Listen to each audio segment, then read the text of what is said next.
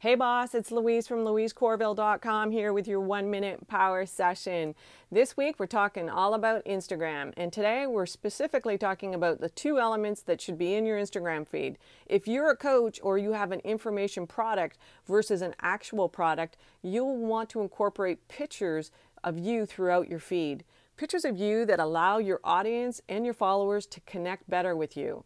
And the second element you want to add in your feed are quotes. People love quotes. They can also add a pop of color and some breathing room in your feed.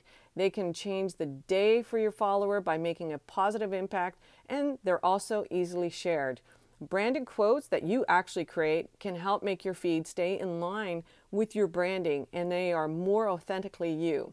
This will reinforce your brand. Tomorrow, we're talking about your personal style. Thanks so much for listening. Go to Girlboss Instagram and click on the link and learn more about how to turn your followers into clients. Bye for now.